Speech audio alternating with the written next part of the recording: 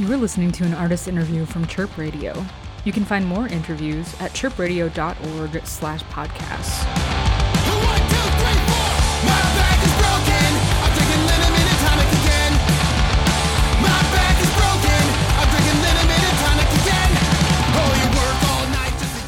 Hi, this is Mick, and you are listening to a Chirp Radio artist interview. I am on the line with Daryl of the Bollweevils. How are you doing, Daryl? I'm doing great.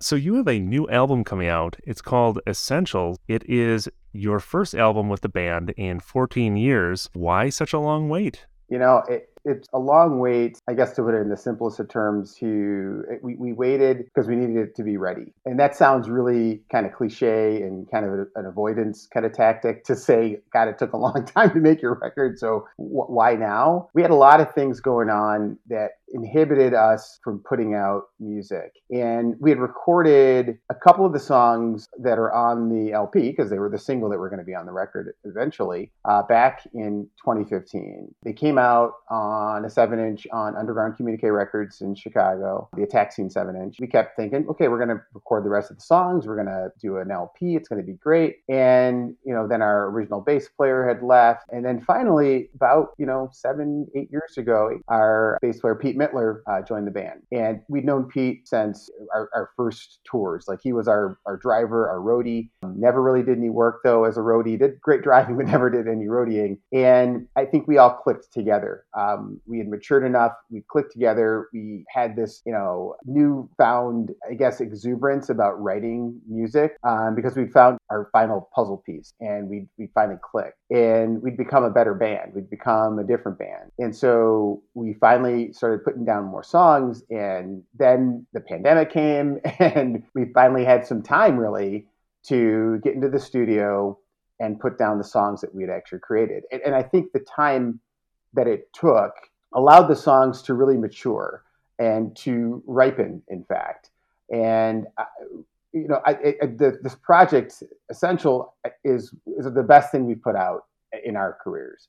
And I stand by that. And I think the time that it took for us to go from the concept of what we wanted to do to really making it come alive, and the time spent was really essential for it to be so good.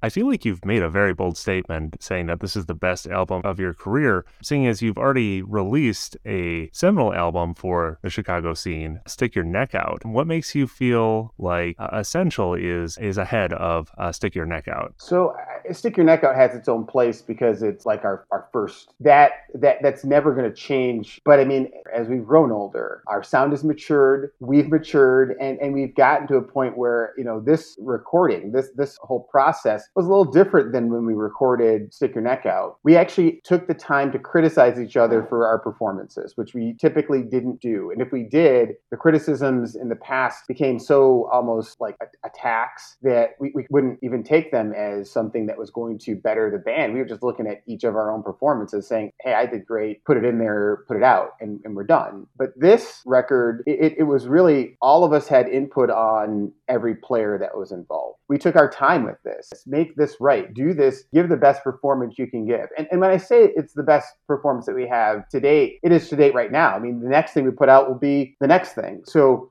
never sitting on our laurels to say, hey, I'm going to sit back and, this is the best ever. It is the best ever right now. And I'll stand by that. You see the best of everything. At least you tell yourself. You turn a blind eye to suffering. You'll never get my help. Hearing you describe the process for how this album came together, and knowing that you've been playing some of these songs live for a couple of years, it strikes me that in some ways this album came together almost like a debut, where you had a long time to be working on these songs until you felt like they were right and ready to record and present to people. And I'm wondering if that strikes you in a way, to hear someone say that this almost sounds like you're describing a debut record several years into your career. I mean, you started the band in 1989. Right. Your first record was in 1994, at least your first LP. You've been at this for a long time.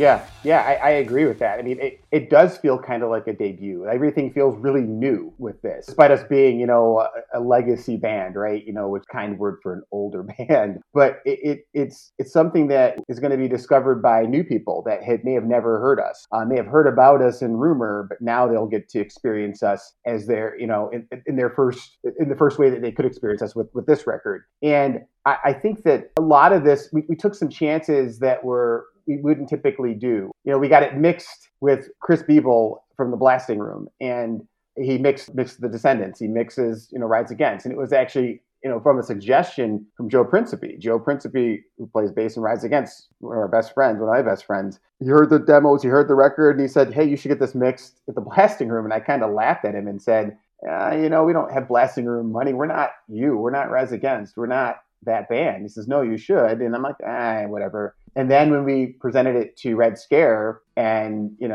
Brendan Kelly said, "This is a good record, but you need to get it remixed. You need to mix it someplace else. You need to get this done." We kind of were like, okay. And we said, let's take a chance. So we sent it to the Blasting Room. Chris got a hold of it. And I will say it, and I've said this in other interviews, if anybody mixes any of our records, it has to be Chris Beeble. He did an amazing job. He actually caught the essence of who we are as a band and brought it out. And he made us sound how we, in our minds, were supposed to sound all along. Everyone wants everything. You say it's your right for living, but I don't know you anything. You won't get the best from me. When endless drugs and the real time is over, I think it's not my fault. I'll smile and ask you who's your goal. Did you ever think that you would release this album on another label than Red Scare? I feel like Red Scare is the home for the kind of punk rock that you're doing right now in Chicago. It was funny because Toby said, this was years ago, we were talking about, doing a record, and, Toby said to us once, and this is the funniest thing, that he would never put out a record by us. He said that unless we were doing a split with the Rise Against. He made that as his statement. And we all mature, we all grow. And, I think that it is kind of the perfect fit. And Ken was the one who was out kind of shopping the record around in the beginning. And he had sent it to, everywhere, almost. And we thought about doing it kind of in a nostalgic way with Dr. Strange. That was one thing that we considered as well. And, Doc was willing to put it out. He hadn't put out records for a while, but I know he did some Voodoo Glow Skull stuff recently, but, it was like, that was something we were considering. And when we had a sit down with Brendan and Toby, and they said, yeah, we want to do this. Why would we not do this? And it was really Brendan who was pushing it because, he'd known us since he was a kid, right? With the, slapstick and everything back in the day. He's like, yeah, why wouldn't we put this out? You guys are what Chicago punk rock is. You guys are a part of that whole thing with, Ray Guns up there and Peg Boy, and then it's you guys. It's like, we have to do this. And so we were like, yeah.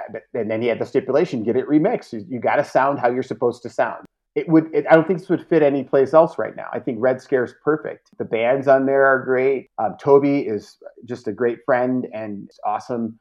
Brendan as well. It's a marriage made in heaven. Now, there aren't a lot of people doing the type of punk rock that you're playing right now. It used to be that there were a bunch of bands who were doing kind of that melodic, hardcore, kind of nervous, hooky style of punk. There's not a lot of bands like The Freeze. There's not a lot of bands like you out there anymore. Punk kind of sounds more like OK Cool and Pink Squeeze now. Are you nervous at all putting yourself back out there?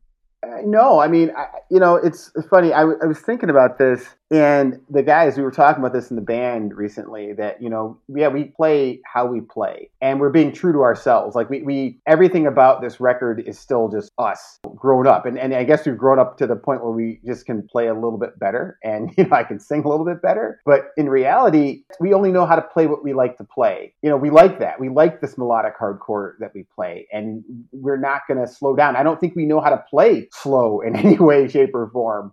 Pete Mittler says it all the time. He's like, no nobody plays the music that we're playing anymore. And we just do. And so it sounds kind of fresh because you don't hear that. That sound isn't something that you're hearing very commonly. Now, if we threw back to, 90s, early 90s, then you go, yeah, this is like fits into the vein of everything else that's out there. But I think we do it well. That's one thing too. We do that well. Yeah, and it is really cool to hear refreshed versions of some old classics like Bottomless Pit.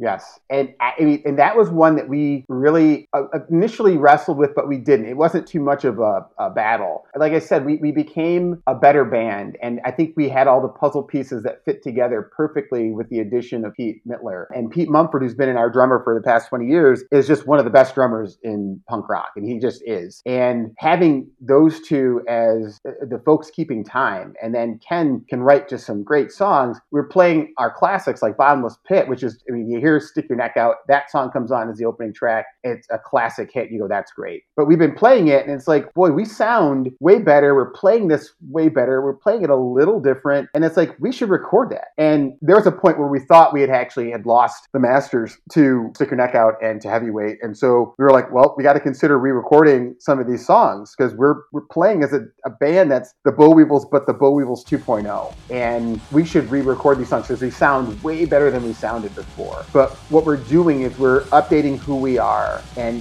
it's our coming out party again to say, here's the Bollweevils. And having that song, which is one of our classics, kind of updated to now, I think epitomizes how far we've come. At least that's my opinion. That's my humble opinion.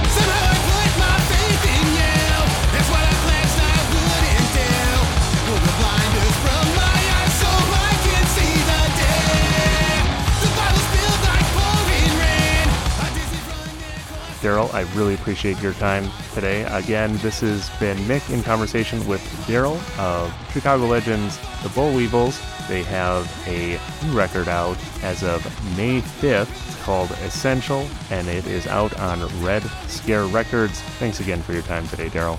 I appreciate it, Mick. It was so great. Thank you.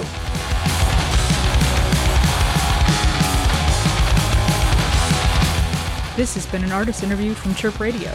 You can find this and more interviews at chirpradio.org/podcasts.